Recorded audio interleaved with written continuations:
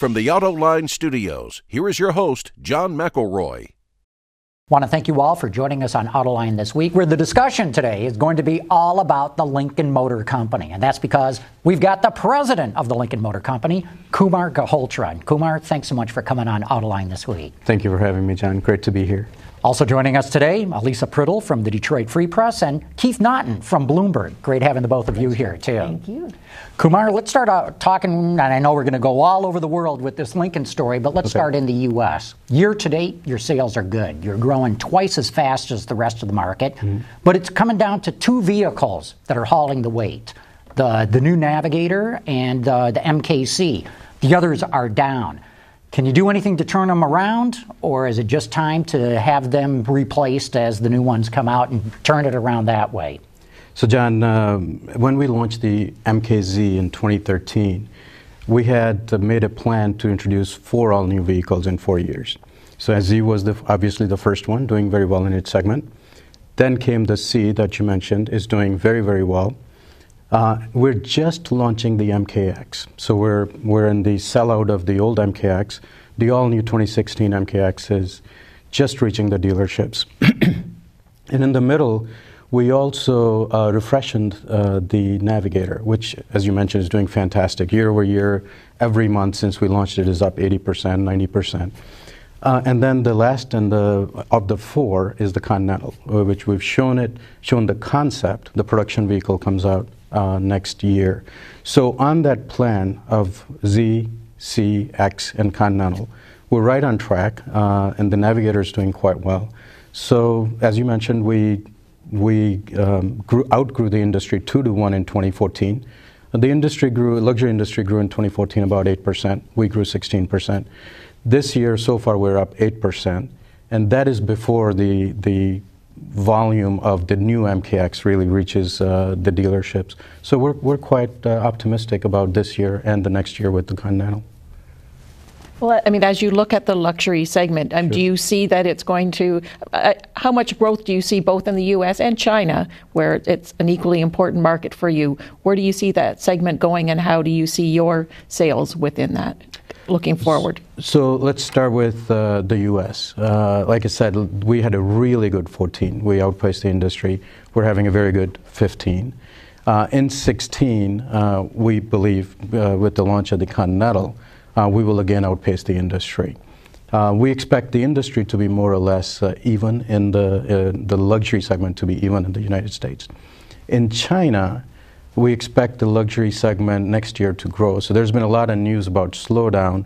It just won't grow as fast as a lot of us were expecting. We were expecting, 9, 10+% growth, but now we think it will be more like 3 to 4% growth, but it's still substantial growth.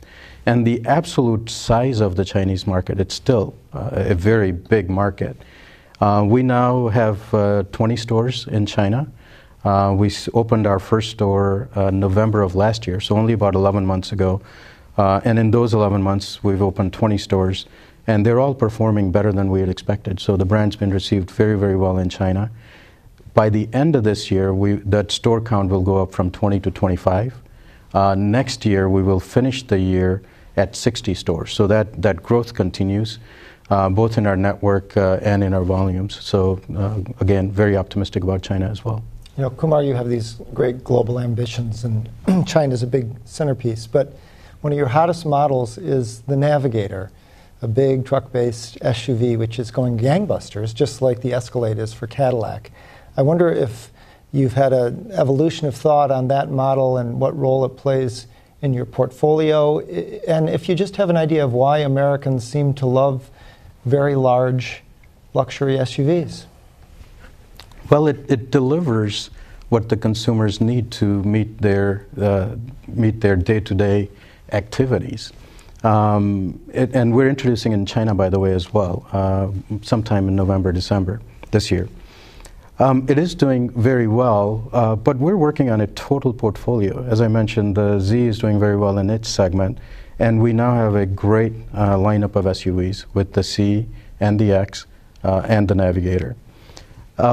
In terms of why it does so well in the U.S., we pay a lot of attention to our customers' needs. We study their needs. We try to understand their needs constantly. And then we try to the best of our ability, to actually provide technologies and space and vehicles that meet those needs. And that process itself, I think, is very critical in the success of these vehicles. Do you think Americans still equate large with luxury? I don't believe so, because MKC is a compact SUV and is doing very, very well. So it comes down to what your personal needs are. There are smaller families, for example, the MKX.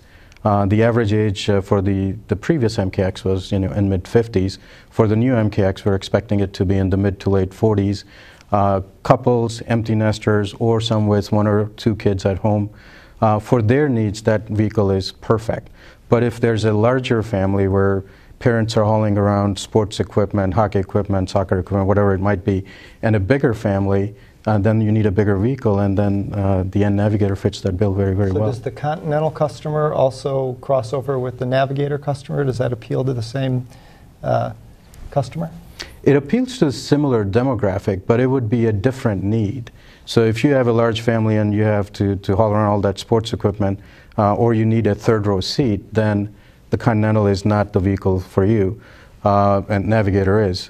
But Continental is going to be our flagship sedan with, a great presence on the road, and it's a beautiful car. Now, part of the appeal of the Navigator, of course, is low gas prices right now. No one expects that will be the case forever. So are you worried about that, or do you think that by having a next generation one and having heavier use of aluminum counteracts that, makes it fuel efficient enough that you hedge against a scenario of those sales dropping? Yeah, we are always trying to improve the fuel economy of all of our vehicles. And just the Navigator that we're talking about, that's in the marketplace today, we launched it with the EcoBoost engine, the twin turbo, and it's great combination of power and fuel economy. And we're going to continue to build on that and other technologies for the future Navigators that we launch. And aluminum will play a big part of that as well. Well, we're not discussing specifics on the technologies of the future products, but we will use the combination of technologies that delivers both the spaciousness that customer is looking for and a very fuel-efficient vehicle. I'd like to go back to China for the moment. Yes. We keep hearing that Lincoln's doing well there, but we never see any real sales numbers. Can you share any of those sales numbers with us? Yeah, we haven't shared Lincoln-specific sales, and there's a reason for that, John. The reason is, as I mentioned, we opened our very first store November of last year, so less than 11 months ago. And when you're growing your network, then there's always this risk of getting those numbers out of context or twisted, because we're competing with we're competing with other brands who have 300 or 400 stores, and we had our first one in November. And as we grow and stabilize the network, we will certainly start sharing those numbers. But on a per store number, we're doing very, very well. The throughput is fantastic. As a matter of fact, as of now, year to date, 3 of the top 10 dealers globally are in China, so doing very, very well. Okay, you want to end up at the end of next year with 60 dealers. Right. Where would you like to settle in at, say, over the next 5 years? We haven't really disclosed plans of how much bigger do we want to be, but we're being very careful with the size of the network in China. We certainly do not want to end up in a situation where we are over-dealered and we're hurting the brand where the dealers are competing with each other. So, for example, in Shanghai we have 2 dealers right now, in Beijing we have 2 dealers. And we also want to experiment with some other concept where you may be able to provide the customer with a dealership experience without putting up the giant dealership at every corner of major cities. So a lot of this can be done online, a lot of this can be done with other platforms, but we want to be very careful in setting up the number of dealers that's appropriate for our brand. And do you see a day where you will be building Lincolns in China? If the business case makes sense, certainly. You know, we're a very, all of you know, we're a very capital-intensive business, so the volume has to be there. Right now, there are no plans to build there, but our volumes are growing, and if the volumes at certain point cross that threshold where the investment makes sense, we would certainly consider it. And then your longer-term outlook is for global sales of about 300,000 a year. Do you expect that to be kind of a real half and half between China and the U.S., or do you see one weighted more heavily than the other? And do you ever see Europe as being a contributor? So, yeah, we do expect it to be 300,000 plus by 2020. And the two biggest markets there will be the U.S. and China, roughly at equal volumes. It depends where each market goes. We also today sell in about 20 markets globally. So we're in Canada, in Mexico, in Middle East, South Korea. So we'll continue to grow all of those markets as we grow U.S. and China as well. And eventually, yes, certainly at some point we would seriously consider Europe, but that is not in the plans right now. At the moment, we are completely focused on growing in the U.S. and growing in China.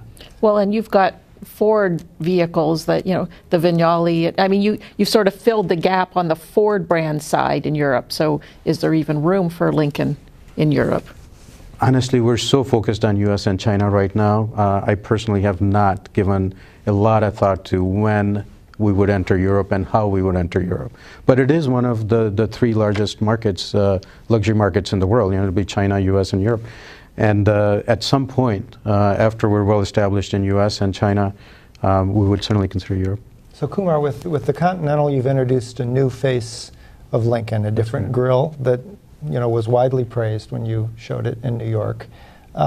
Why move away from the split wing grille, which is rooted in your heritage and is on the new MKX? Yeah, like you said, Keith, it is rooted in our heritage, and it's been a key part of our design language. But for any brand, especially an automotive brand, we need to continuously evolve our design language. So we're evolving our surface language, we're getting great proportions for our vehicles, and we felt it was time to freshen the grille as well. And it was very well received. It looks great not only on the Continental, but we've tested it on our rest of our portfolio. So over time, we will be moving rest of the portfolio to the new grille that you saw on the Continental. But in the meantime, the split wing grille, which has been part of our heritage and has been a key cue in our design language, will continue on some of our vehicles. And as you introduce the new grille, will you also introduce a new nomenclature and move away from the alphanumerics? Actually, the alphanumerics have got pretty good brand equity now. The MKX, the MKZ, the MKC. So we're going to continue with those. With the Continental, of course, we launched a very iconic name, relaunched an iconic name.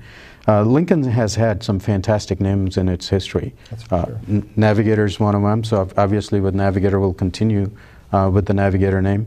And we've got other products in our cycle plan, and as we get closer to those launches, we would seriously debate whether we will have an alphanumeric or another one of the iconic names, but no change I have nothing to announce in moving away from MK nomenclature today. So there's no problem having a mixed portfolio, some alphanumeric, some names? No, we don't believe so. We think each car stands on its own, and each name has its own brand equity, so I don't see an issue with having both. What are some of the iconic names that you'd like to see come back?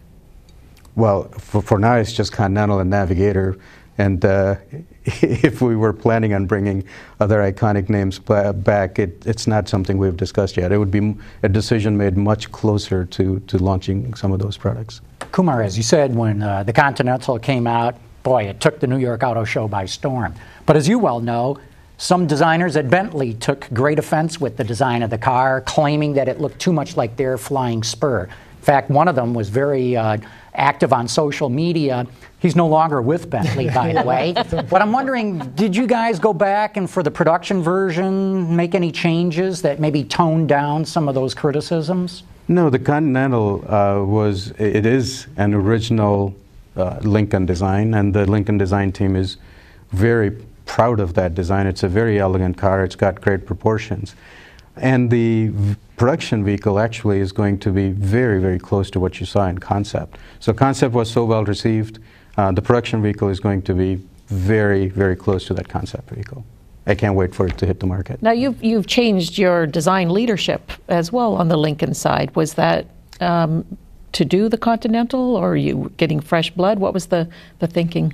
No, that was a while back. That was even before I took the job, when David Woodhouse came on to Continental, to the Lincoln studio. It was a normal chain of moves within our corporation and design studio, nothing to do with a specific vehicle. Okay. Kumar, I got to believe that you're watching Cadillac very closely. Cadillac's been trying to revive the brand you got a big jump start on Lincoln. Now Lincoln's trying to do the same thing. In my opinion, the Cadillac lineup, it may be the finest cars that they've had in their lineup in the last 50 years, but it's not working. As good as the cars are, they're just not selling all that well. Are there lessons to be learned, pitfalls to avoid as you look as to what you've got to do with Lincoln? So, John, we're looking at Lincoln from three key perspectives. There's the brand itself, which is underpinned by products and experiences. And that's not true of just the automotive brand, it's true of any brand, and especially any luxury brand. So the products and the experiences that you create for your customers must deliver on the brand image that you're trying to communicate or project. So let's take those three pillars: brand, product, and the experiences. If you do only one of those three, it doesn't work. In any industry, it doesn't work. If you have great products, but you haven't communicated it well enough, people don't understand the brand or are not familiar with the brand, that's an issue. Or if you provide great products, but the consumers have a terrible experience while interacting with you, that's not going to work either. And if you do both of those very well, but don't communicate it well, that's not going to work. So all three of them have to move in parallel. And if you pay attention to all three and lift the game on all three, it kind of becomes a virtuous circle where the experiences and the products then feed the brand. So we're focused on all three simultaneously. We're working on, and when I say experiences, I mean every single touch point the client has with our brand. Could be our app, could be our website, Lincoln.com, our products, our dealerships, our facilities, and it has to be throughout the entire process. When they shop for the vehicle, when they buy the vehicle, and throughout the entire ownership period of the vehicle. So we've got a very comprehensive strategy on all three parts of that business. And it's starting to work. It's the proof points are there. As we mentioned, the growth is there, the products are there, and our client experience have substantially improved. In China, we had the opportunity to start from scratch, and that's a global benchmark now on the kind of experiences we're providing in China. So a very comprehensive plan, and the proof points are there that it's working. Where does your research show that the brand is at the moment? If we consider that it used to be viewed as the airport shuttle brand or an old man's car, you've had all these Matthew McConaughey ads. Are you skewing younger? Are you changing the perception of the brand? Where do you stand? I'm glad you mentioned the McConaughey campaign, Keith. That's worked very, very well for us. All the metrics, both at an emotional level and at a objective metric level.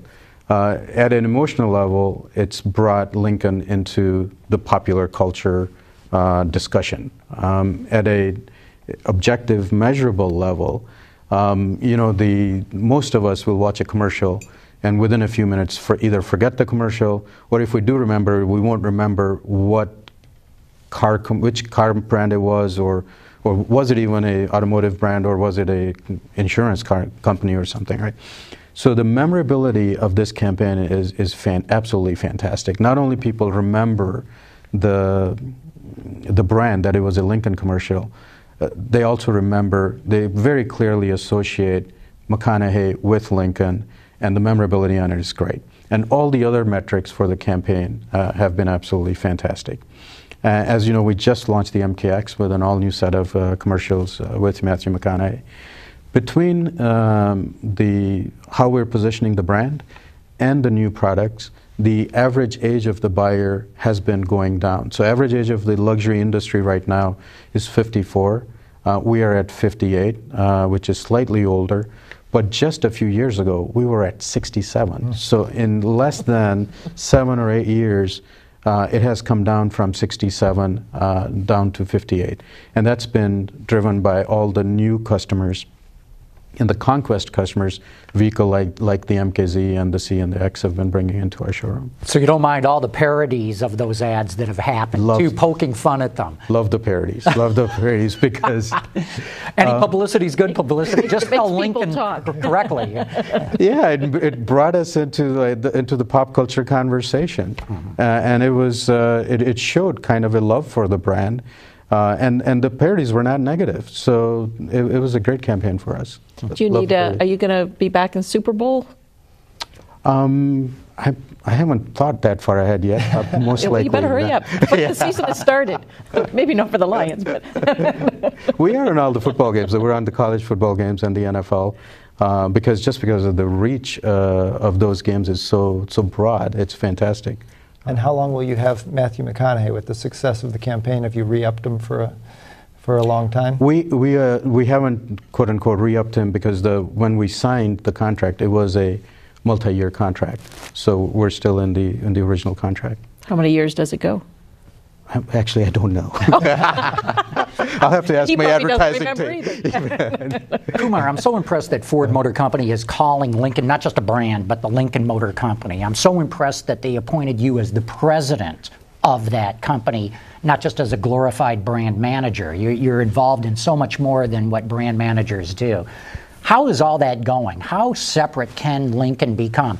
And one question, going back to Cadillac, Johan Denissen, who runs Cadillac, has said he wants General Motors to publish a separate P&L and show how Cadillac's doing. Will we ever see something like that from Ford with the Lincoln Motor Company?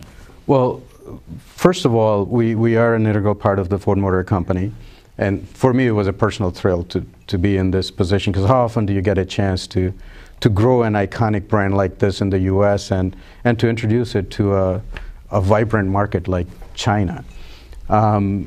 And the setup is very synergistic. We have our own design studio, so the vehicles are completely unique Lincolns, but the synergies are very, very effective. You know, there are parts of the vehicle that the customers don't really care whether they are shared or not.